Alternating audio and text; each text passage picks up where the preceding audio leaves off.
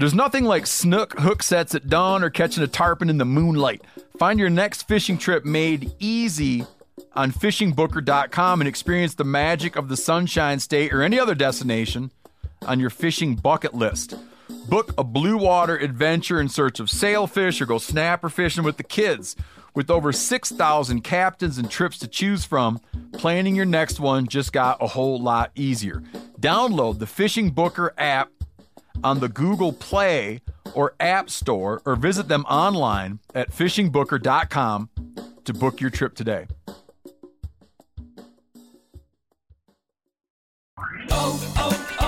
O'Reilly. Check engine light on? Take the guesswork out of your check engine light with O'Reilly Veriscan.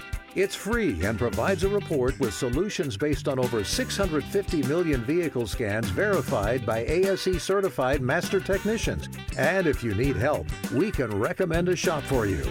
Ask for O'Reilly Veriscan today. O'Reilly Auto Parts.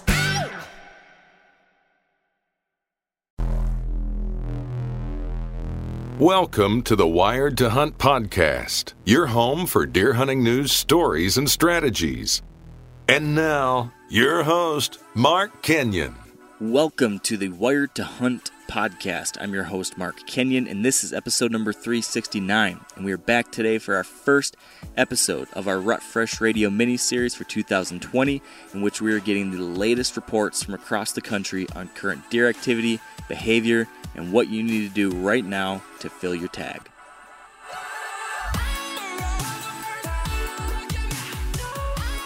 All right, welcome to the Wired to Hunt podcast, brought to you by onX.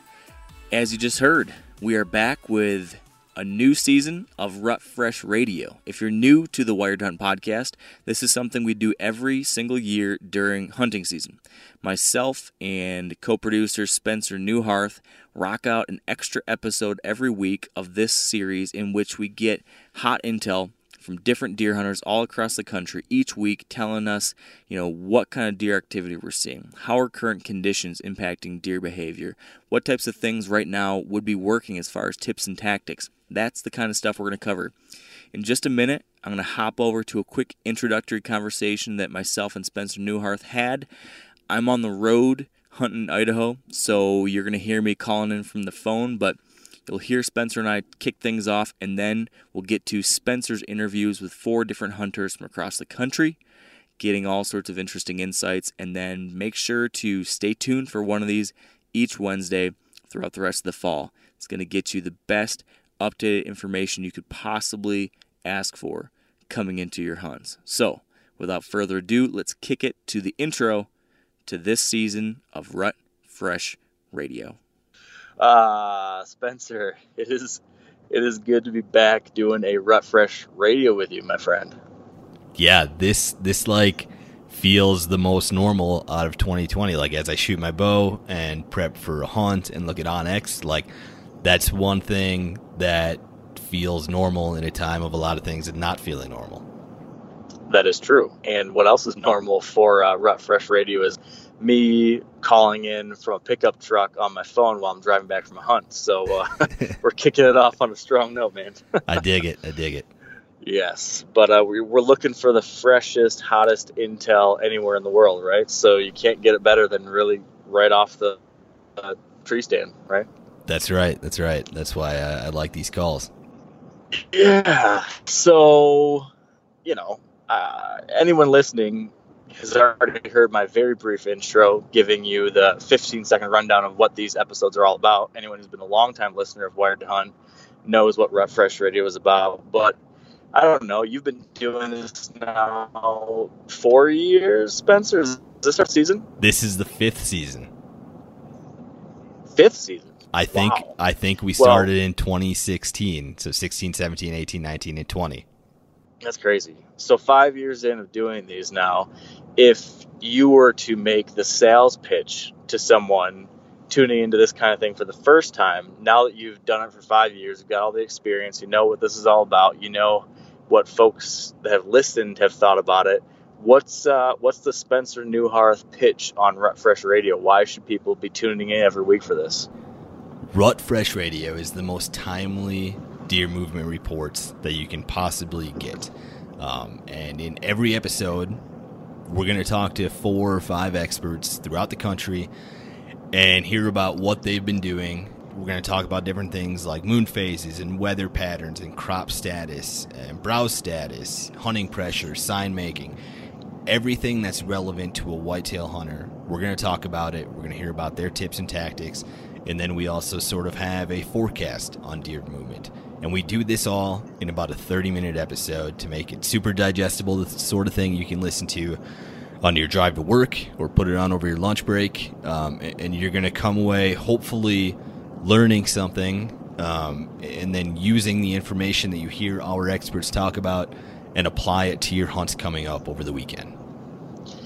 And this is particularly important for a lot of folks right now because there's a lot of opening days that either just happened or are about to happen, right? There's like September 12th, I think, opens in Minnesota or Wisconsin or something like that. And Missouri always opens the 15th. And I don't know, a bunch of states I know are opening up here pretty soon. So I'm sure there's a lot of people that are antsy, getting amped to get in the woods and want that latest information. So the question then is this, Spencer: do you have the goods to provide the people this week that are going to be hitting the woods for the first time? We have the goods. We talked to 4 hunters this week, Nebraska, South Carolina, North Dakota, and Kentucky, and 2 of them were successful and just killed deer within the last couple days here. And when I say, that we have like the most relevant, timely info, I genuinely mean it, because we're talking to people like you, Mark, that just got in their pickup out of the tree stand, or we're talking to somebody that just got done gutting a buck, stuff like that. But this week we talked to Tyler Jones from the Element Podcast in Nebraska, Richard Peoples in South Carolina, and then in North Dakota from Whitetail DNA, we talked to Alex Comstock, and then Greg Farrell from First Light in Kentucky. Beautiful. Do we have any kind of high-level takeaway, or do we have something that we should be listening into particular as we listen to these interviews so that we get the most out of it? I don't know that there's like one big takeaway from this week. Something that I think is really interesting is 2 of the hunters we talked to this week were hunting public land. 2 of them were hunting private land. And you'll sort of hear the difference in urgency when you talk to those hunters. Tyler and Alex were traveling bow hunters out of state on public land, and they're just a little bit more aggressive. Like, they're hunting in the mornings, and they're looking for sign, and they're getting closer to bedding and things like that. And then you have like Richard Peoples in South Carolina, where he's around these properties a lot more, so it's a lot more conservative approach. And Greg was down at some private ground in Kentucky where he can return to if need be. And so I think, this year you're going to have like some of the biggest discrepancy in how aggressive a hunter is based on like if they're traveling out of state, if they're hunting private ground or public ground. And I'm guessing you'll hear some things, Mark, that are pretty relatable to your early September hunts being in Idaho. Yeah, that's the truth. And I think you hit the nail on the head right there. I don't want to give too much away about the Idaho hunt because the main episode of Wired to Hunt this week is going to be the full recap of that trip. But definitely we have had to approach things in a very different way that I would ever hunt private land, that I could, have multiple opportunities at throughout the rest of the year. We've been very aggressive. We've had to do a lot of different things. We've had to hunt mornings. We've had to hunt bedding areas. We've had to, done just about everything but ride a unicycle upside down. So it's been a trip, man. I'll tell you what. My teaser for tomorrow's podcast is that it has been a trip. But yes, I am interested to hear what these folks have to say. And to your point, not only does weather and time of year and all these different factors influence what you should be doing as a deer hunter and when you should be hunting certain places, but also where you're hunting, public versus private. So I think that's something, as you point out, for us to key into throughout the whole year. And if you're new to the podcast, you'll learn that I ask everybody the exact same question at the beginning and the end of the phone call. And I'm going to ask them to you, Mark, because you've been at this for about a week now. So in Idaho, on a scale of 1 to 10, what do you think the buck activity has been? And then in the coming week, on a scale of 1 to 10, what do you think that buck activity is going to be in Idaho? It has been a 5.75. So I say that because we have seen some nice, without giving too much away, we've seen some good bucks, and we've seen a good number of deer. But almost all of the movement every day has been in the last half hour to 45 minutes. So it's been very late movement and just a very quick little blip. And you've had to try to take advantage of that. So it's a little above average because we're seeing quite a few, but it's not like rampant. That's my answer for your first question. And did you already ask the second question? It's yes. Late. I don't know. You did. So what do I think is it going to be moving forward? I think it's going to get better because it has been in the 90s here for most of the week that we've been hunting. It's been super crazy hot, and a cold front just hit today. And so today was the first day of the cold front. I got to believe it's going to keep on getting better. So I'm going to give it a 7 moving forward, as I think these deer will be hitting the feed bag, and where they've not been crazy pressured, I'm sure they've been moving pretty well. All right, Mark, well, I think that's a good teaser for tomorrow's episode, and I think that's a good way to set the table for the rest of our episode in the beginning of Season 5 of Rut Fresh Radio. Sounds good to me, Spencer. Take it away. Talk to you next week, Mark. All right, and joining us on the line now is Tyler Jones from the Element Podcast. Now, Tyler, in Nebraska, what would you say the buck activity has been lately on a scale of 1 to 10? Man, I'm going to give it a 5 probably. I know that's kind of right in the middle, but it depends on really whether you're talking about the rut or whether you're talking about morning or evening movement. The evening movement was a lot shorter lived, it seemed like. The morning movement seemed to last longer, and I think the cool weather had something to do with that. But, you know, the heat of the afternoon you tended to see buck movement right around sunset or a little early if you were lucky. But it was good. That early season pattern is something that we were definitely seeing, and we were able to kind of gain momentum on. Were you seeing a lot of bucks still in bachelor groups in Nebraska? Not really, no. And we hunted a portion of the state, not necessarily just one area, and across the board. If they were in a bachelor group, we probably didn't see any more than 2 bucks together, and lots of loner bucks for sure. Even the smaller bucks were by themselves. What food sources were you focused on all week? Well, we went into the hunt with the plan to focus on the green food sources like alfalfa and beans, and ended up kind of throughout the hunt figuring out how heavily they were using corn. And all the corn is still up, and it made it very, very difficult for us because, you know, typically what you think of if you hear any kind of media in the whitetail deer hunting world, you're talking about a bed to feed pattern, and bed being in the day, feed being at night. So in the evenings, you're hunting deer that are headed from bedding to the feed, to the food source, these big agricultural fields, cornfields, for example. But these deer are living in corn, and if the corn has a pivot in it, it's got water source for them. And if it's got, you know, and obviously it's got food source for them, and then you've got shade from the heat in those big cornfields, they've got everything they need there. So we almost found like an exact opposite pattern of movement or direction of movement where, you know, I was able to get drawn on a deer that was leaving corn in the evening.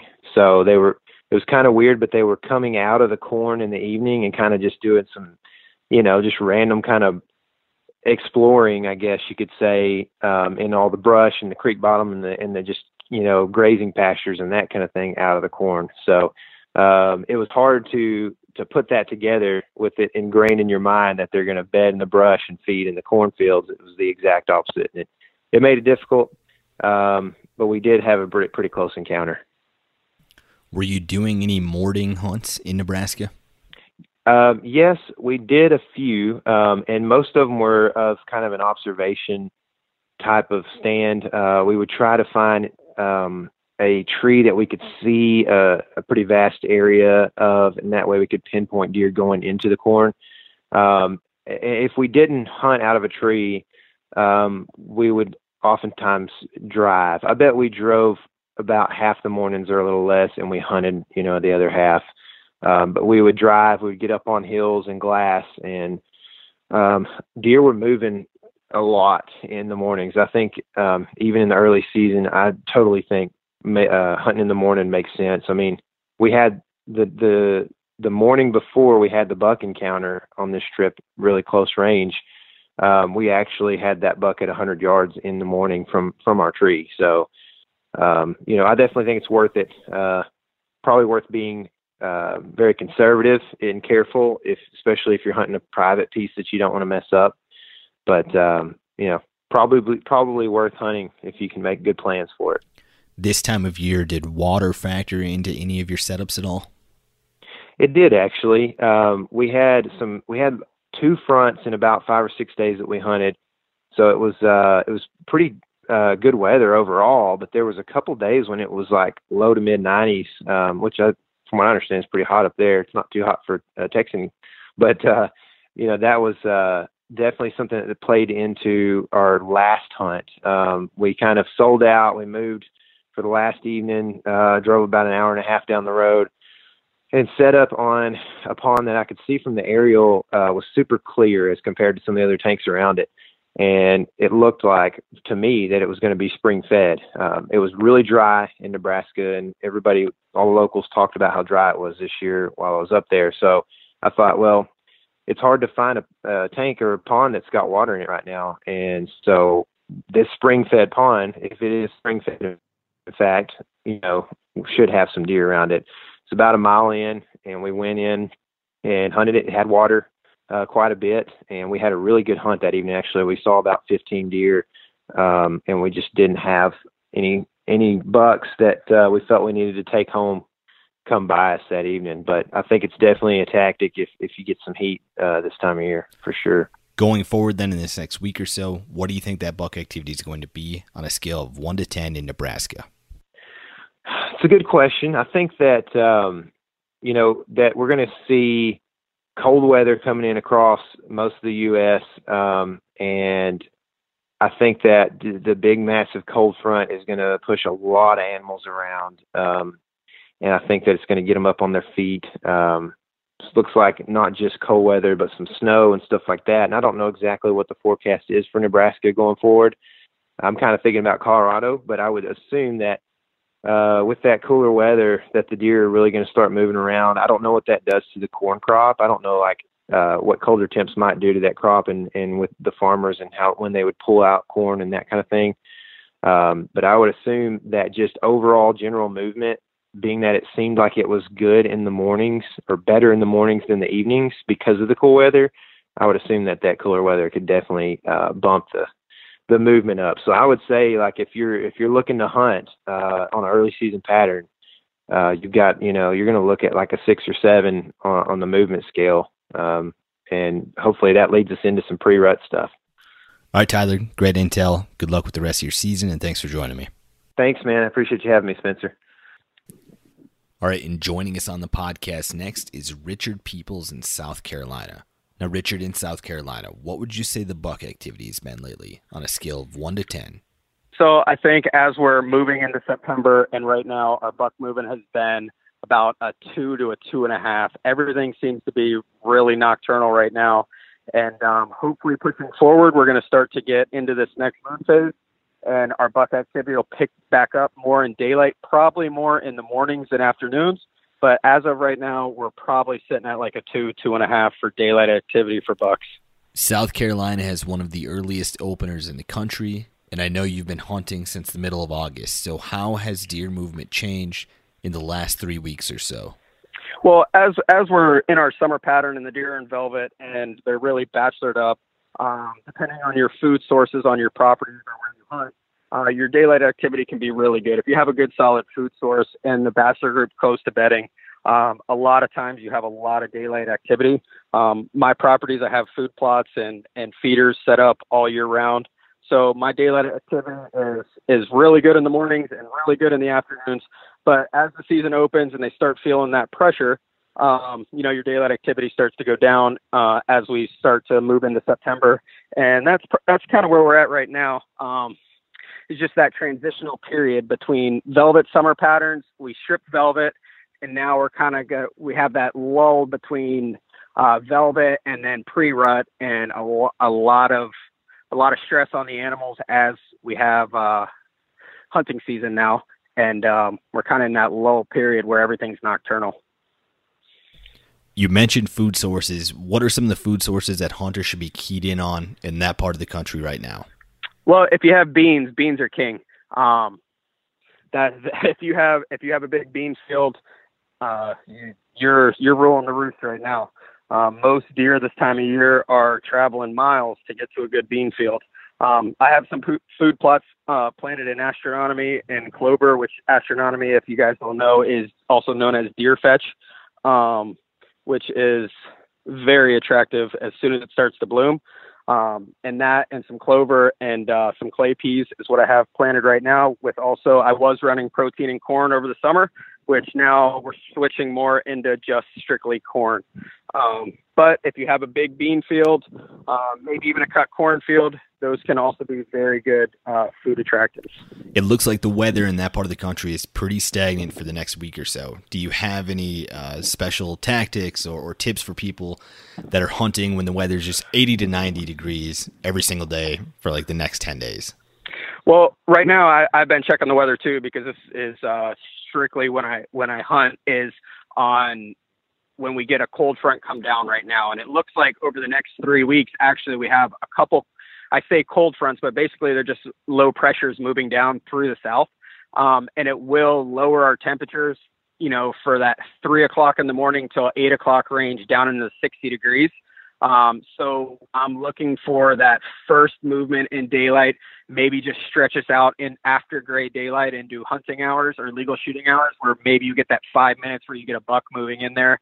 But, that it's so hard right now this time of year with it being 90 degrees in the afternoon. So if you do get one of those low pressures and it gets you down in that 60 to 63 degree range in the morning, maybe one of your bucks will stick around long enough to be able to get a shot on them. Early season in South Carolina is also your hurricane season. How do things change, and how does your hunting change when you have a hurricane move in? Hurricane's approaching. First thing first, let's get prepared for the hurricane, make sure everything's good there. But for deer movement and for hunting, when you are prepared, your house and all that, you got all your supplies.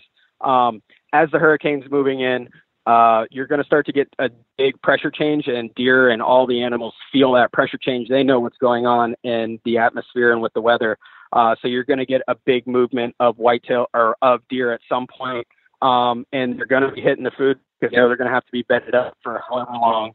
So your food sources, again, are going to be key to that, pressure change as some kind of storm system is moving in. Do you notice any shift in bedding from mid-August until right now for mature bucks? Yeah, absolutely. I definitely notice a shift in bedding in their summer patterns when they're all bachelored up. If we do have a heavy rainfall year, they're going to be up on the high ground in your planted pines. Normally your pines that have been planted in the last 10 years that are probably 6 to 8 feet high, where there's a lot of vegetation, and they can get in there and be able to get in the shade and bed down in there.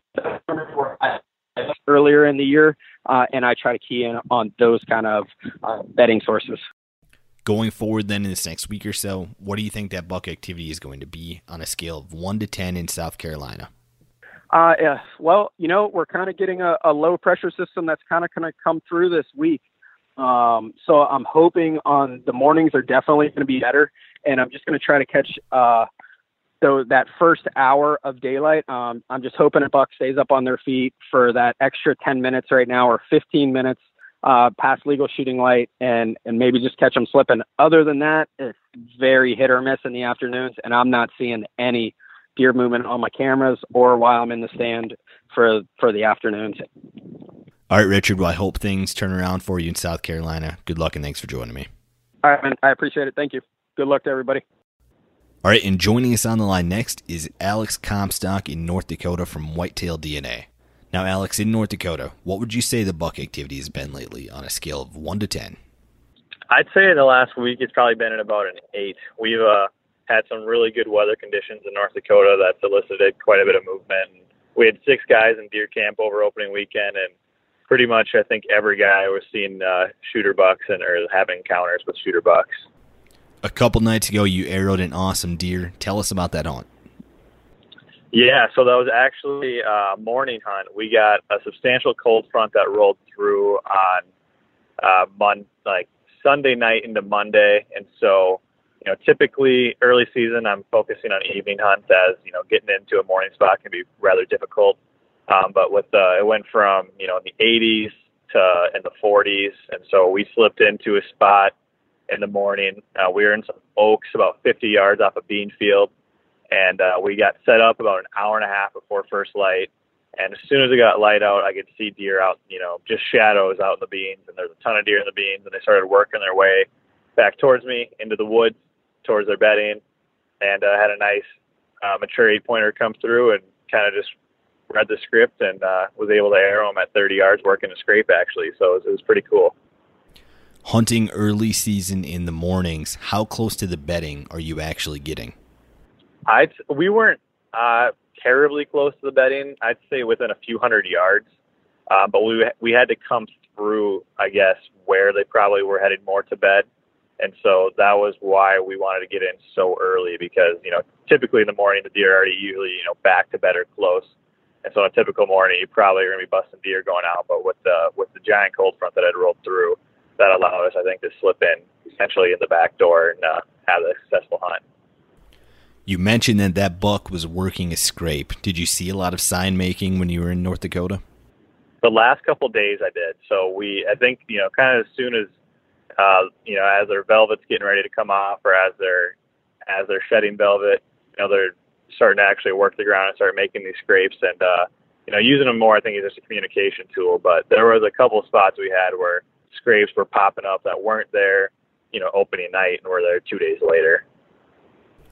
Early season in a western state on public land, what are the specific things that you're looking for when you set a tree stand right now? I'm looking for areas that aren't getting hunting pressure, that are close to, usually bean fields are kind of the food source that I'm seeing most of the deer on. And I'm trying to find areas that are secluded. So that's what we were really noticing, was areas that were secluded, that were back, you couldn't see from the road, where you could get in and there was no hunting pressure. We were seeing a lot of deer movement in areas like that. Besides beans, what other food sources are you looking for this time of year? Other than beans, there are a lot of wheat fields that it seemed to me that as soon as they get cut, the deer were hitting them. And wheat fields this time of year, especially in areas like North Dakota, are getting cut right now. So a fresh cut wheat field, we had a couple spots like that would butt up to either some cattail sloughs for bedding or a standing cornfield, something like that, where it gave them still some cover. Because the one thing with the cut wheat field is you have no cover at all, and so something like that can be definitely something to key on. When you're planning a hunt for September, does water factor into your decision making at all? It typically does. We have a couple spots, one in particular where actually another guy killed in camp on second night. That's really close to a pond. We weren't hunting directly over it, but definitely if you can find a good water source, I find that to be pretty important. After spending about a week in North Dakota, what percentage of bucks would you say right now are still in velvet? I'd say probably only about 20%. Most of the bucks I was seeing were already hard-horned. Going forward then in this next week or so, what do you think that buck activity is going to be on a scale of 1 to 10 in North Dakota? I put it at about a 5 or a 6. The temperatures overall are going to be not bad compared to year over year, as it'll be in the low to mid 70s. But after getting that initial cold front where it was down, today the high was 50. It's going to kind of go up from there. So I put it back down to about a 5 or 6. All right, Alex. Well, congrats again on the awesome buck. Good luck for the rest of your season. Thanks for joining me. All right. Appreciate it. Thanks, Spencer. All right, and joining us on the line next is Greg Farrell from First Light in Kentucky. Now, Greg, in Kentucky, what would you say the buck activity has been lately on a scale of 1 to 10? I would say where we are, we're in Butler County. It's probably been about a 7. Right now, we've noticed that bucks are definitely still on the tail end of their summer pattern. So we were able to find them and kind of hone in on them based off of those feeding patterns, that you're used to seeing in these early fall, late summer months. So coming out into the fields, still half an hour 45 minutes before dark. So because of that, the fact that they're still on some of those summer feeding patterns, it's actually been pretty good by us. You just arrowed a great buck last night. Tell us about that hunt.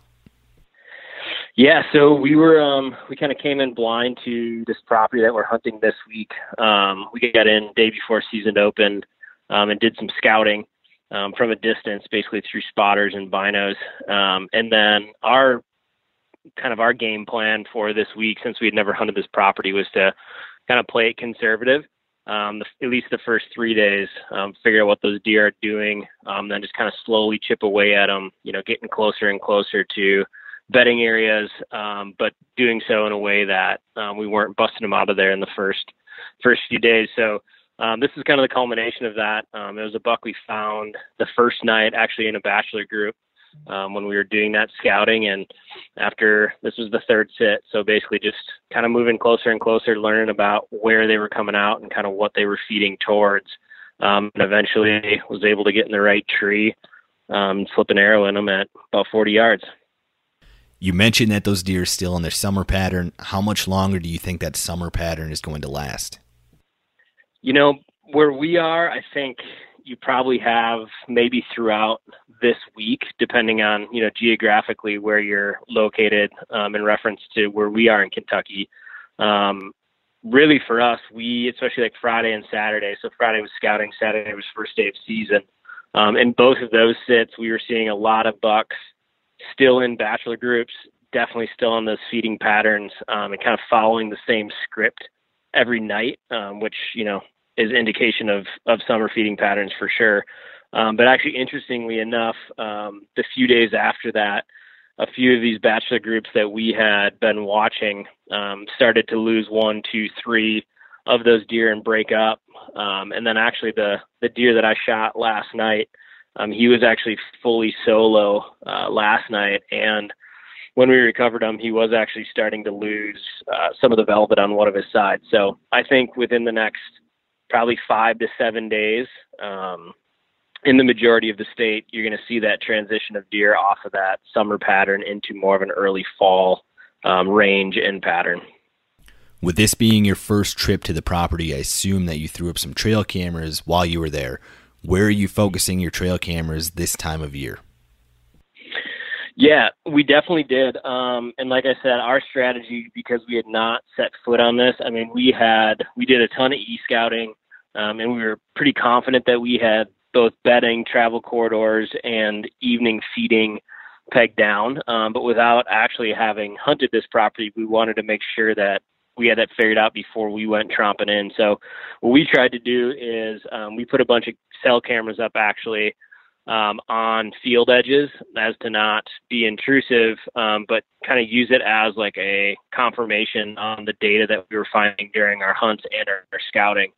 Now, as the hunt goes on, we still have one guy in camp with a tag. We're kind of changing our strategy. So we're getting a little bit more aggressive, moving in a little bit closer to where these bucks are bedding, and we're moving our cameras with us as we do that. Not making specific trips in to hang cameras, but as we're moving in through these areas to, do hanging hunts essentially every night, bringing those cameras in with us as a confirmation of that information. Besides beans, what other food sources should hunters be focused on in Kentucky? Right now, honestly, I would say beans would be the primary. By us, they're still green. I know as we were kind of traveling to the property, we did see some fields that were starting to turn brown, but with those green bean food sources, they're definitely honed in on those. It seems like the areas that have corn, it's more holding deer than they're hitting too hard. They seem to still be coming out of the corn and heading towards those beans. So whether you have beans on your property or a neighboring property, I would be focusing on understanding that those deer eventually want to be in those bean fields at night while they're still green and before they're kind of browning up. Going forward then in this next week or so, what do you think that buck activity is going to be on a scale of 1 to 10 in Kentucky?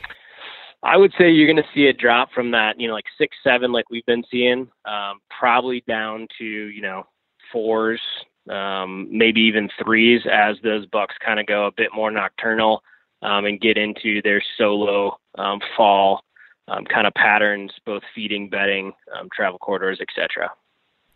All right, Greg, well, congrats again on the awesome buck. Good luck for the rest of your season. Thanks for joining me. Yeah, thanks for having me. Appreciate it.